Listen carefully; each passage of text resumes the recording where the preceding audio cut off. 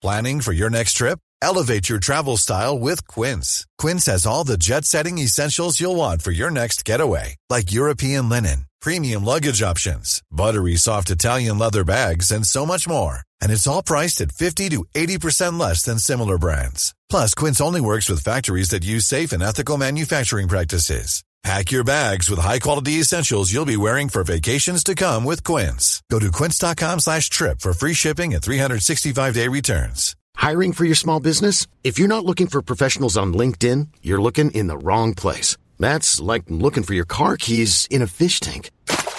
LinkedIn helps you hire professionals you can't find anywhere else, even those who aren't actively searching for a new job but might be open to the perfect role. In a given month, over 70% of LinkedIn users don't even visit other leading job sites. So start looking in the right place. With LinkedIn, you can hire professionals like a professional. Post your free job on linkedin.com/achieve today.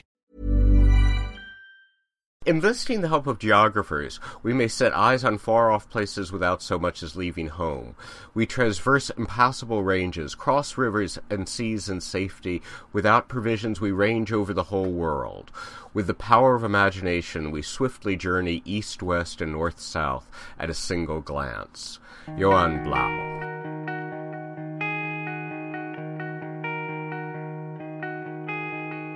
Everyone's right and no one is sorry. That's the start and the end of the story. From the sharks and the jets to the call in the morning.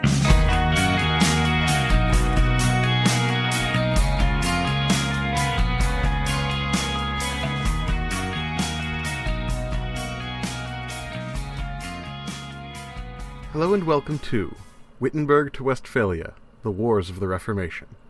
My name is Benjamin Jacobs, and this is Episode 3, The Walking Tour. In the last episode, we began our examination of the geography of Europe by discussing grand philosophical ideas, like, what is a continent? Where is Europe? What is Europe? This time we will start to go into detail, with an examination of the geography of Iberia and Greater France. But first, a bit of explanation. Even for those broadly familiar with the outlines of the modern states of Europe, the inner spaces of Europe in the early modern period can be rather bewildering. Anytime you talk about human geography over time, you're going to run into some of these issues. The names change, the borders change, that kind of thing is inevitable in history. There is, however, a more existential issue at hand here. When we in modern times think of a political body that exercises executive political control over a set geography, we tend to think in terms of a state. Particularly in terms of the Middle Ages and the early modern period, the concept of a state is actually pretty anachronistic. For example, though there was a political entity described by observers at the time as France, what that implied to them and to its residents was very different from what it would mean today. I'm going to get more into the whys and wherefores in an upcoming episode, but suffice it to say for now that the thing driving events in the year 1300 was as likely to be the ambitions of the family that ruled one of the regions in France as it was to be the ambitions of the royal family of France that purportedly ran the whole show. So to review, modern state boundaries are confusing because they've moved, they don't actually imply what we think they imply, and actually their constituent parts may end up being more important in the course of our story. And yet, as our friend Mr. Johann Blau would point out, the understanding of geography is core to the understanding of history. So how do we address this need without reference to modern state boundaries? Why, with a walking tour. Yes, that great institution of the history of Rome is back, and better than ever, in this, the Wittenberg to Westphalia, History of the Wars of the Reformation edition, now available to you, yes you, for the low, low price of free. All you have to do is continue to listen to me instead of the demands of your family for love and attention. For those unfamiliar with this blessed institution, worry not. It is relatively painless. The basic concept is that I'm going to introduce each part of our study area in terms of a few salient characteristics. Think of this as a mid-level view, giving a recognizable sketch without getting caught up in too many details. In order to avoid the pitfalls of using state boundaries as a guide, I have split up Europe into a number of regions based on physical boundaries. As I go through each region, I will outline its boundaries, explain its main physical features, and then explain the main political divisions in effect during the year 1300. Along the way, I will try to make note of important trade characteristics and any social or cultural differences across the region. One pitfall of this approach, and it is a big one, is the fact that many of these regions have been used in the past to justify violent conquest. For example, one of my regions is the British Isles, which contains Ireland, Scotland, Wales, and England. These days. Through much of Europe's recorded history, military leaders of England have used the fact that these areas are all on islands off the north coast of Europe to justify their conquest of their neighbors. I do not want to condone such a view, I just want a pedagogical tool. So, in advance, I apologize to all the subject people of Europe who have been unjustly lumped in with their former oppressors because they happen to be on the same side of a river. So let's get to it. Our first region is Iberia. Iberia is a peninsula formed by the very tip of Europe, and isolated from the rest of the continent by the Pyrenees Mountains. It may help to think of Iberia as a square. The top line of the square is entirely mountainous. The left, or western half of that line faces the sea, and is called the Cantabrian Mountains. The right, or eastern half of the top line of the square is called the Pyrenees Mountains, and faces the modern state of France. The part of the sea faced by the Cantabrian Mountains, that western half of the top line of the square, is known as the Bay of Biscay. The part of the sea facing the western side of the square, much of which is occupied by the modern state of Portugal, is the Atlantic Ocean. Towards the western side of the southern part of the square is the Strait of Gibraltar, a narrow neck of water that connects the Atlantic to the Mediterranean. If I were ever presented with the possibility of time travel, I would go back to the day when the bit of land that connected Africa to Europe across this Strait of Gibraltar broke, unleashing a decades-long flood that gradually filled up the Mediterranean. Until that day, a history nerd can but dream. The majority of the southern, and all of the eastern sides of the square of Iberia, face the result of that deluge, the Mediterranean Sea. That great inland basin called by the Romans Mare Nostrum, our sea. Even in the year 1300, the trade links established in classical antiquity on this sea were the most important trade links in Europe. The Pyrenees are probably the most famous of the mountain chains in Iberia, but they are not the only ones. Iberia contains a number of other mountain chains, all of which also run roughly east-west. The Iberico and Central chains meet to form a sort of flattened T that crosses most of Iberia and divides it north from south. Further down the peninsula, the Sierra Morena runs east-west in the middle of the southern part of Iberia. It doesn't quite make it to the sea on either side. The Baetic system runs roughly along the southern coast in sort of a crescent. As these mountains mostly run east-west, it follows that the major river systems do as well. There are 5 really major river systems: the Ebro, the Douro, the Tagus, the Guadiana, and the very hard-to-pronounce Guadalquivir. Of these river systems, the last 4 all flow east to west as opposed to west to east, which lets us in on something about the topography that underlies not only the rivers, but the mountains as well. Beyond these features, Iberia is generally characterized by a central plateau that gently slopes from the east to the west, with all the mountains and rivers that we've been discussing being on top of the plateau. This central plateau has had several important effects. First, because of the rain-shadow effect, it is relatively arid. Second, because it is a plateau, the rivers at the edge have to fall down. As a result, the rivers haven't historically been very important for water-based transportation. This is important because water-based transportation, as many of you are probably aware, was the most efficient form of transportation for trade during the Middle Ages.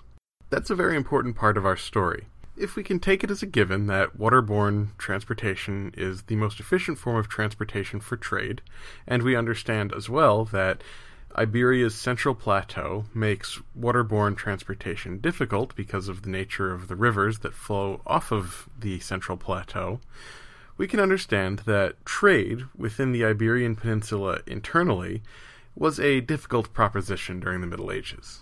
This is not to say that the Iberian Peninsula was completely isolated from international trade.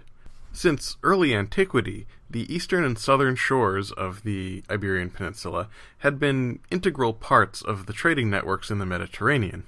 Even this trade, however, was focused close to the coasts by the topography. Again, because this central plateau slopes from east to west, those entering the Iberian Peninsula from the Mediterranean basin would be facing up against the highest edge of it. Because the Mediterranean was the main focus of trade during the Roman Empire and the most of the Middle Ages, this topography left the interior of Iberia relatively hard to access for international trade markets. The northern coast was in many respects even worse, in that it was entirely dominated by mountains, whereas the western coast, while it offered relatively easy access to the interior of Iberia, faced open ocean. And remember, while people during the Middle Ages didn't think the world was flat, they did think that the Atlantic was far too large to cross with the technology at their disposal. From the point of view of a mariner during antiquity and the Middle Ages, the western coast of Iberia may as well have faced the moon. This gradually changed over the course of the Middle Ages, and there's a couple reasons for it. The first is that the northern and western coasts were great fishing areas, and the papacy's rules regarding the consumption of fish on fast days meant that the pursuit of fish at these ports became an industrial-scale activity. The papacy had a hand in the other big important economic stimulus to the Iberian Peninsula during the Middle Ages, that is the promotion of the Shrine of Santiago in Galicia. We're going to get to where this is in a moment, but suffice it to say that it's at the extreme northwestern tip of Iberia in the Cantabrian Mountains. Now, as a result of the promotion of this as a shrine of worship, and the promotion of pilgrimage routes through northern Iberia, there was a huge economic stimulus to the north coast, and this took a ton of different forms. I don't have time to get into a full description of everything that was involved in this, but suffice it to say that everything from tourists to wool to industrial goods were eventually promoted by this traffic. And this traffic was not just confined to the land, but ended up resulting in a rather lively trade network in the Bay of Biscay, between the north coast of Iberia, the west coast of Greater France, and the British Isles to the north. So, from an economic perspective, the Iberian Peninsula sort of has three main axes. First is the Mediterranean coasts, second is the northern coast with the Bay of Biscay, and the third is just sort of the general inland region. From a political perspective, the Iberia of the Middle Ages was much more complex than it is now. Spain and Portugal are the modern nations in Iberia, along with Andorra, which at some point I'm going to give a history of because I just love that country. But this was very different in 1300. The first important point is that there was still an Islamic principality holding out in the southern mountains of the Beotic system. As most listeners will know, the Iberian Peninsula was almost entirely conquered by the Muslims during the early Middle Ages. In conquering the peninsula, the Muslims were actually taking it away from a previous round of invaders, the Vandals, and so they called their new possessions collectively Andalusia. A very few small Christian principalities had survived the conquest by establishing themselves in the Pyrenees and Cantabrian Mountains in the north. These kingdoms were jealously independent and fought each other regularly, and sometimes merged, but they were only actively expansionistic to the south. As a result, the political entities that we see in 1300 were generally elongated in a series of great north-south strips, as each state steadily advanced south at the expense of the Islamic states. I say generally, because some states were cut off from the south by their rivals, and these were often then swallowed by their rivals as they no longer had the ability to expand, gain more power, and continue to compete with their rivals. So, in 1300 we had Portugal, roughly where it is today, along the west coast of the peninsula. If you've ever wondered why Portugal was this weird north-south strip, that's why. Just to the north of Portugal, there's that little roughly boxy part of Spain that juts over to the Atlantic coast. This is Galicia. Galicia had been an independent country, but obviously with the creation of Portugal, its southern access was cut off, and eventually it was absorbed by its neighbor, Leon. As one would probably expect, Leon was the next country over, and once it included Galicia, made sort of an upside-down and backwards capital L. Further to the east was Castile, a major power that had begun to cut all its rivals off from the south. It formed sort of a very skinny A shape. Further east from Castile was Aragon. In addition to being a near homophone of a character from The Lord of the Rings, Aragon was one of the countries that was being progressively cut off to the south by Castile. It formed a narrow V shape. Further east from Aragon, and along the Mediterranean coast, lay Catalonia. Catalonia had gained great wealth from its position on the eastern Mediterranean coast of Iberia. Not only did it have direct access to the Mediterranean trade routes of the Middle Ages, but it also controlled the Ebro River. There is an exception to every rule, and the Ebro is the exception to the rule that I've stated previously about the rivers of Spain not really being navigable. The Ebro River is located along the southern foothills of the Pyrenees Mountains, and is to the northeast of the central plateau that characterizes the main topographic feature of Spain. As such, it has no fall line to go over, and is navigable for much of its course. This gave the Catalonia of the Middle Ages a great importance in international trade. It had a comparatively larger hinterland than the other cities on the east coast of Spain, but it had the same great access to the Mediterranean trade routes. It also controlled some of the more easily accessed passes over the Pyrenees Mountains, meaning that it had good land route access into Greater France. This wealth and power had allowed it to begin conquering some of the islands in the Mediterranean. In the north, between Castile, Aragon, France, and the Atlantic Ocean, was the tiny kingdom of Navarre. This predominantly Basque kingdom had possessions on both sides of the Pyrenees, as did Catalonia. I call the next region Greater France because that region northwest of the Alps just really doesn't flow off the tongue. Greater France is defined by the Pyrenees and the Mediterranean to the south, the Bay of Biscay and the Atlantic to the west, the English Channel and the North Sea to the north, and the Rhine River and the Alps to the east. Many commentators throughout history have called the area the Pentagon, referring to the fact that it's got roughly 5 sides. This is actually a pretty apt description, although the sides aren't flat sides, they are concave. The result is that the area is sort of a cross between a pentagon and a star. From a topographical standpoint, the main difference between Iberia and Greater France can be heavily oversimplified in that previous discussion we had about the mountainous southern highlands of Europe and the great alluvial plain to the north. While Iberia is a relatively mountainous place as a result of the direct impact of the African plate on the underlying microplate, Greater France is relatively flat, with some mountainous regions in the south, but generally sloping gently away to the north. It would be wrong, however, to say that Greater France has no topography. Let's start at the south of the country as we look at it. Along the Mediterranean coast of France, there is a small plain hemmed close to the sea by mountainous uplands. This is the area that we will discuss later as Languedoc and Provence. From a topographic, economic, and cultural standpoint, this plain has much in common with the eastern coast of Iberia that we've talked about. This plain is separated from the rest of France by the Massif Central Mountains.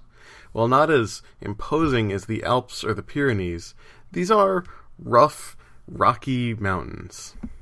From a geological standpoint, the relative smallness of these mountains show that the impacts with the northward movement of Africa have been less direct, but they have been felt. The Massif Central is separated from the Pyrenees by the Arbonne River Valley.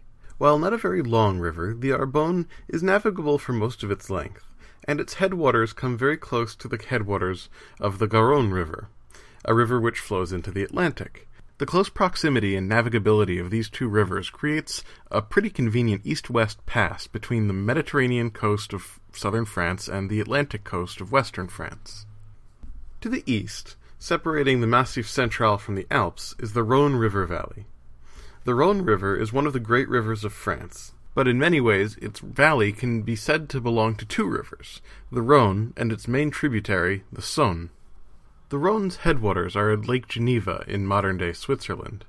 From there, it sort of meanders through the Alps to the west for a little ways until it comes to the steep edge of a narrow valley.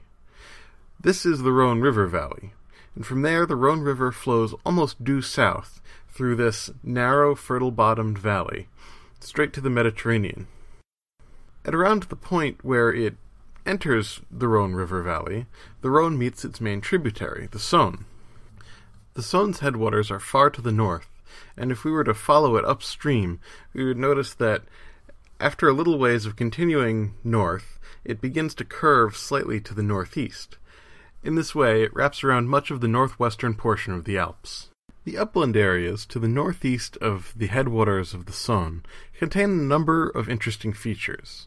The principal feature, and the source of the Saône itself, is a small group of mountains known as the Vosges Mountains. These mountains are separated from the Alps by a feature known as the Bellefonte Gap. This gap is a relatively flat area through which modern engineers have built a canal connecting the Saône with the Rhine, allowing the navigation by boats from the Mediterranean to the North Sea. Though this certainly wasn't the case during the Middle Ages or even the early modern period, the Rhone River Valley has presented an important trade route since antiquity. This is partly because the rivers are navigable for much of their length even without canalization, but also because the relatively gentle slope of the valley creates a pathway into the interior of Greater France and Europe. Now let's go back for a moment to the area where the Saône River started to curve around to the east. To the northwest of that curve is an area called the Morvan. In many ways, this area is as rugged as the Vosges, but without the height to qualify as actual mountains. Near the middle of the Morvan is a tiny little village called Gien-sur-Cure. My grandmother is from Gien-sur-Cure, and it is a very lovely place. So, between the Massif Central, the Vosges, and the Morvan, we're basically talking about the entirety of the mountainous terrain in France. There's one exception. The Breton Peninsula doesn't contain anything we would call mountains.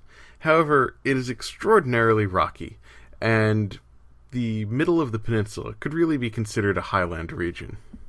So, since the rest of Greater France is so flat, except for these hilly regions, the defining features of Greater France turn out to be its rivers. So, most of the rest of the tour is going to be based around defining these river areas and their main features. Let's start with the Rhone, which I have already mentioned. The southern reaches of the Rhone are defined by their Mediterranean climate, and the river serves as an important north-south passage between the southern coasts of France and the inland areas, through the Massif Central and the Alps. This area's importance goes back to antiquity, and its name, Provence, gives us the modern English word province. The word province can furthermore be taken to describe how the area was thought of in the Roman Empire. While far from the political center of gravity of the empire, the area was valued for its economic importance, providing raw materials, fish, and industrial products. East of the Rhone, along the southern coast and heading towards the Pyrenees, is an area called Languedoc. This region was once a prosperous part of the Roman Empire, and preserved enough of its own culture that it served as a cultural counterweight to the north of France for much of the Middle Ages. The name Languedoc refers to the specific dialect of French spoken in that region, and more specifically, the way they say the word yes, oc. This is as contrasted to those who speak the northern French dialect, who would pronounce the word yes as oui. Northwest of the Rhone, across the Massif Central and near the Morvan, are the headwaters of the Loire. The Loire flows to the west, and is a very important region in the history of France. It became one of the main seats of power of the monarchy, and was the region that most directly bridged the northern part of France to the southern part of France. To the south of the Loire is Aquitaine. It doesn't have any really major rivers, but its presence along the Bay of Biscay has made it important in trade, as has the Garonne River, which we have already discussed connects it to the Mediterranean, via the Aude. The area also contains several important passes over the Pyrenees. Historically, the region was heavily ethnically Basque, and modern Basque separatists continue to claim parts of it as part of their Basque homeland. This area, which includes the Kingdom of Navarre, which we already discussed during the Iberian section, developed a unique border culture during the Middle Ages and beyond. Those who lived in this area had to make a living out of very mountainous terrain, but they had access to the sea, so fishing and trade were important, as well as smuggling and trade over the mountain passes. During the Middle Ages, the Basques were also variously known as Vasques and Gasques, and so the region eventually became known as Gascony. This forms roughly the southern half of what I've called Aquitaine. Though, as I've said, the southern portions of Gascony are rather mountainous and hilly, the northern portions, and definitely the northern half of Aquitaine, is very fertile and produces a lot of very good wine, which became very important when the British monarchy controlled this region. During this period, the trade in Gascon wine to England became one of the key features of the maritime trade over the Bay of Biscay. It is obviously not a coincidence that Biscay and Basque are very similar words. North of the mouth of the Loire is the Breton Peninsula. Culturally rather distinct from mainland France, many Bretons spoke a Gaelic dialect rather than a French dialect. The peninsula itself is very hilly and rocky, which made for a number of good ports but very rough terrain for agriculture. Between the unique culture, the inhospitable terrain, and the easy access to the sea, for much of the Middle Ages, Bretons seem to have had a reputation for wildness and antipathy for the central government. This was often expressed by the popular acceptance of career paths that normal society would probably consider less than savory. Piracy is a prime example, although salt smuggling was probably much more common. This situation was certainly encouraged by an internal trade policy that heavily taxed salt, one of the few real products of the Breton landscape. The Breton Peninsula is easily the most geographically prominent peninsula in Greater France, as it juts out far into the Atlantic from the northwest corner of the mainland. Just to the Breton Peninsula's east is the other most geographically prominent peninsula in Greater France, and probably one more famous historically to Americans, the Cotentin Peninsula of Normandy. This is the location chosen by the Allies in World War II for the D-Day invasions. This choice was made because the Cotentin Peninsula is the second narrowest point in the English Channel, as the peninsula juts out into the Channel. But Normandy's history is far more interesting and varied than just its incidental place as the site for one of the great battles of World War II.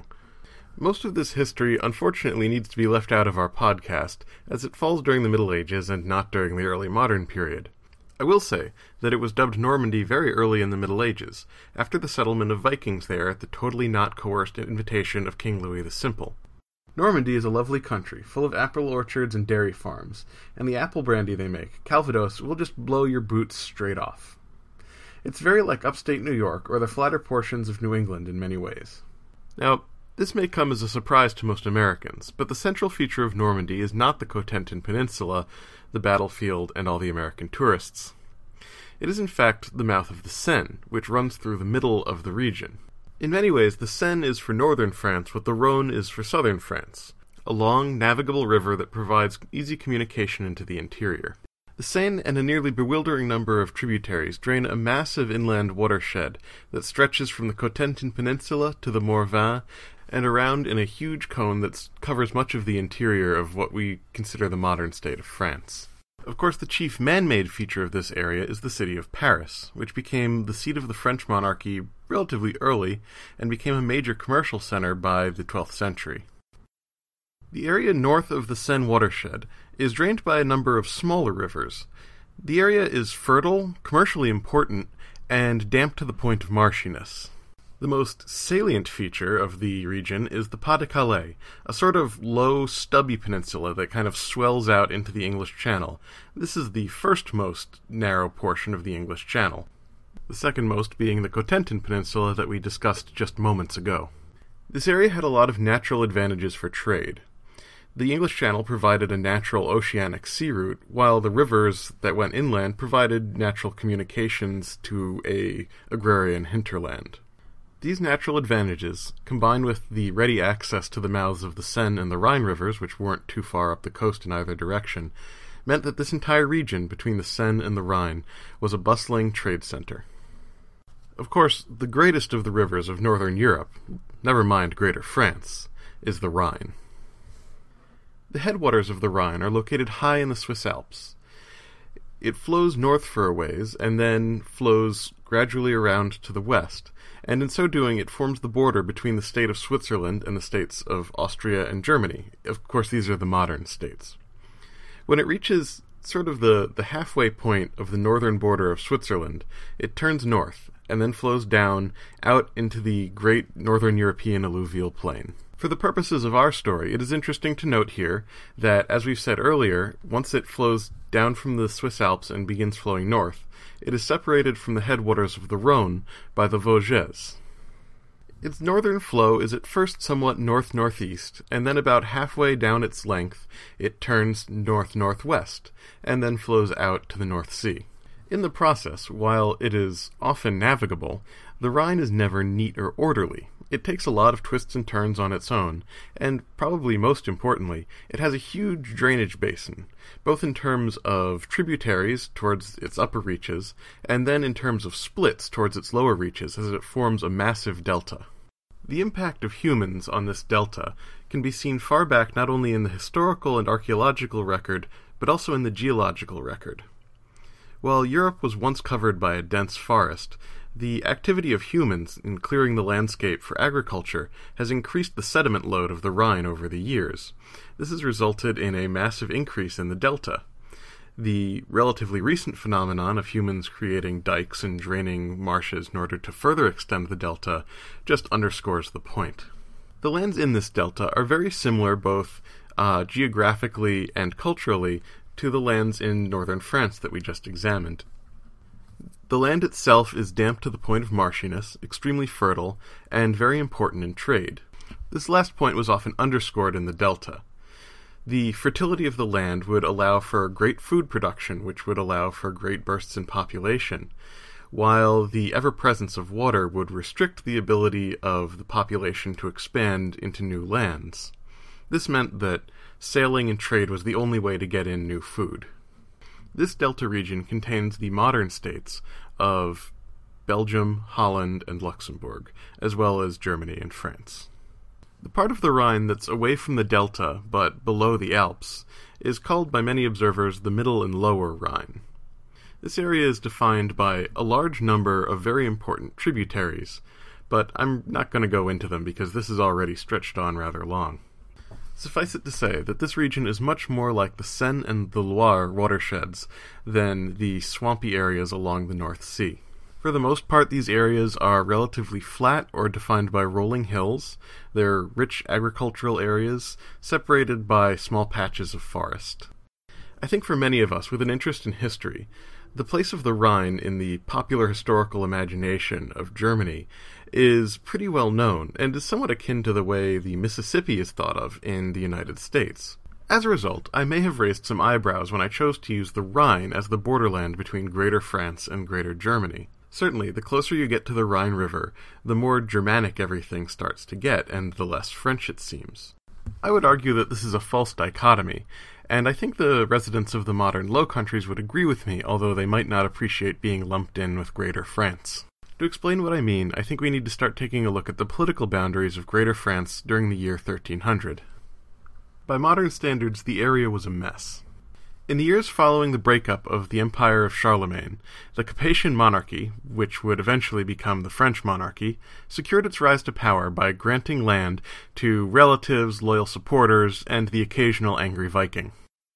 Within a few generations, the loyalties of these dukes, if they ever had any, became questionable, but the land grants had come with extensive political powers. This situation was compounded by the fact that no one really knew what the actual territory of the Western Franks was, as in the process of the semi-amicable breakup of the Carolingian Empire, no one had really bothered to set boundaries properly.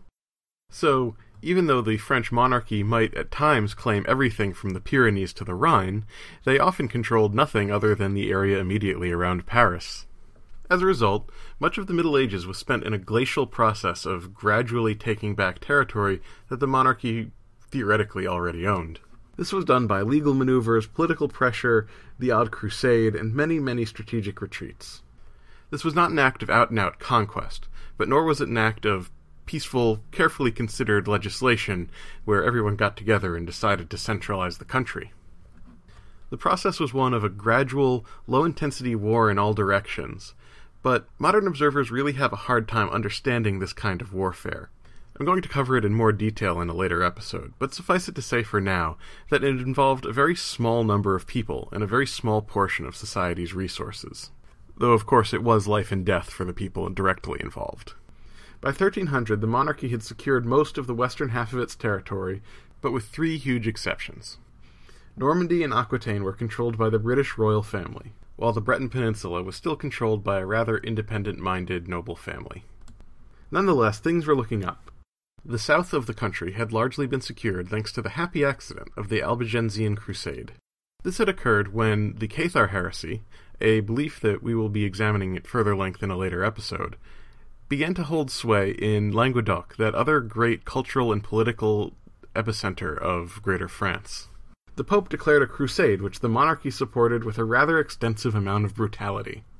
When the blood had finished flowing, the power of the south was broken for good, and the monarchy had secured most of its territory. In the east, things were not so good. As we've discussed previously, the breakup of the Carolingian Empire left this eastern border very poorly defined. In fact, if the Carolingian Empire had stayed together, the plan was for the strip of territory encompassing the Low Countries, the Swiss Alps, and northern Italy, to be the territory under the direct control of the Holy Roman Emperor, with the other territories being controlled by lesser monarchs. When this system fell apart, and the Holy Roman Emperor took his title into Germany, the status of the border region was very much up in the air. As we will see throughout the Middle Ages, those in control of territory and border areas were always in a position to secure large amounts of power, as they were less constrained by inconveniences like technically being on the same side as their neighbor. The odd change of allegiance, whenever it was convenient, helped with this process. They were also often able to raise castles and standing armies with the active encouragement of the monarchy, as opposed to the mild disapproval shown to other noble families. In addition, there were some serious cultural differences.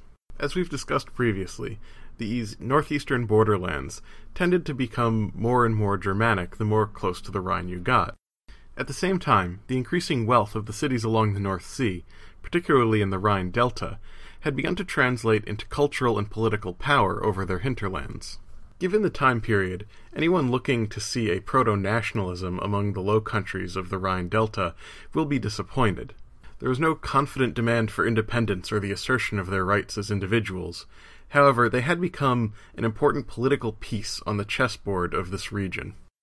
So between the political headaches of the French monarchy, the legal uncertainty created by the end of the Carolingian Empire and persisting into the Middle Ages, and the increasing cultural and political power of the free cities along the North Sea, there ended up being ample room for local noble families to maneuver and create independence for themselves from either side, from the Holy Roman Empire or the French monarchy.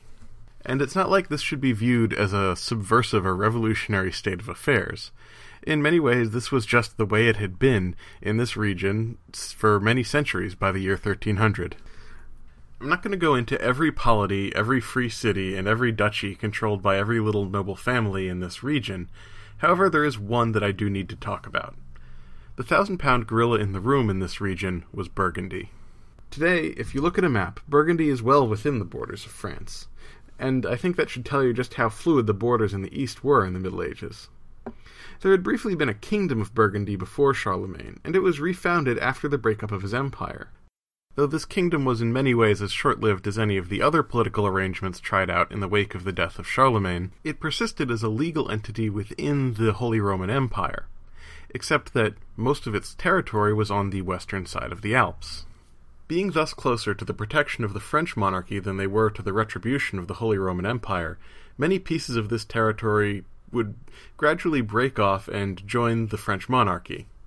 These were considered important pieces of territory by the French crown, but they were in this border region as we've discussed, and so the French crown often had trouble exerting direct control. Furthermore, not all of the historic kingdom of Burgundy had gone over to the French. Half of it remained within the Holy Roman Empire. This raised a legal dispute which would have major historical significance. The French monarchy considered that the most important parts of the territory had come over to them, and therefore they should own all of the territory. As one would expect, the Holy Roman Emperors disagreed. The part of the Kingdom of Burgundy that had stayed within the Holy Roman Empire, which was now known as Lorraine, was considered by them to be a core component of the Holy Roman Empire, and would continue to be so for many, many years. However, the major ramifications of these disputes lay in the future. In the interim, the family that had been put in charge of Burgundy by the monarchy had consolidated its position substantially. Protected from the Holy Roman Empire by the French monarchy and profiting by the relatively advanced commercial administration of the French monarchy, the Dukes of Burgundy amassed extraordinary wealth. They also amassed rather significant political marriages, and through these marriage alliances gradually took over vast amounts of territory on both sides of the border with the Holy Roman Empire. In the previous century, these dukes had been strong supporters of their king, and their growing power was felt to benefit the monarchy.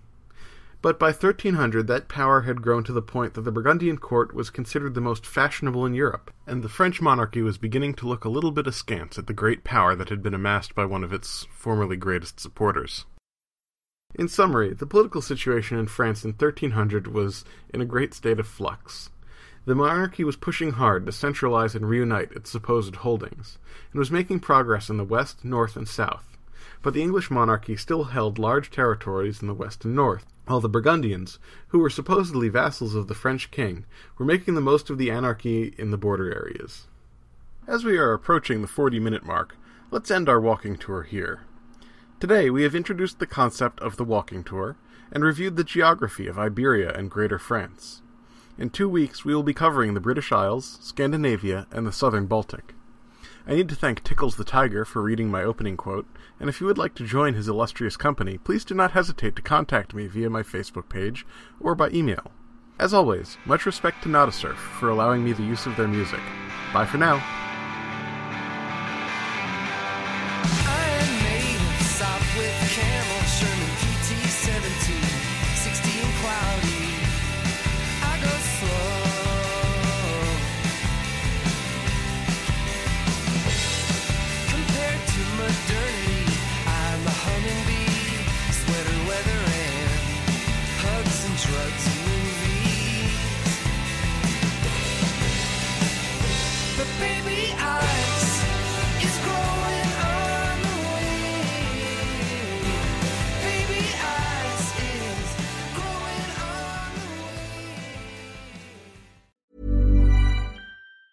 Hey, it's Danny Pellegrino from Everything Iconic. Ready to upgrade your style game without blowing your budget? Check out Quince. They've got all the good stuff, shirts and polos, activewear, and fine leather goods, all at 50 to 80% less than other high-end brands. And the best part? They're all about safe, ethical, and responsible manufacturing. Get that luxury vibe without the luxury price tag. Hit up quince.com/upgrade for free shipping and 365-day returns on your next order. That's quince.com/upgrade. When it comes to your finances, you think you've done it all. You've saved, you've researched, and you've invested all that you can. Now it's time to take those investments to the next level by using the brand behind every great investor, Yahoo Finance. As America's #1 finance destination, Yahoo Finance has everything you need, whether you're a seasoned trader or just dipping your toes into the market. Join the millions of investors who trust Yahoo Finance to guide them on their financial journey. For comprehensive financial news and analysis, visit yahoofinance.com, the #1 financial destination, yahoofinance.com.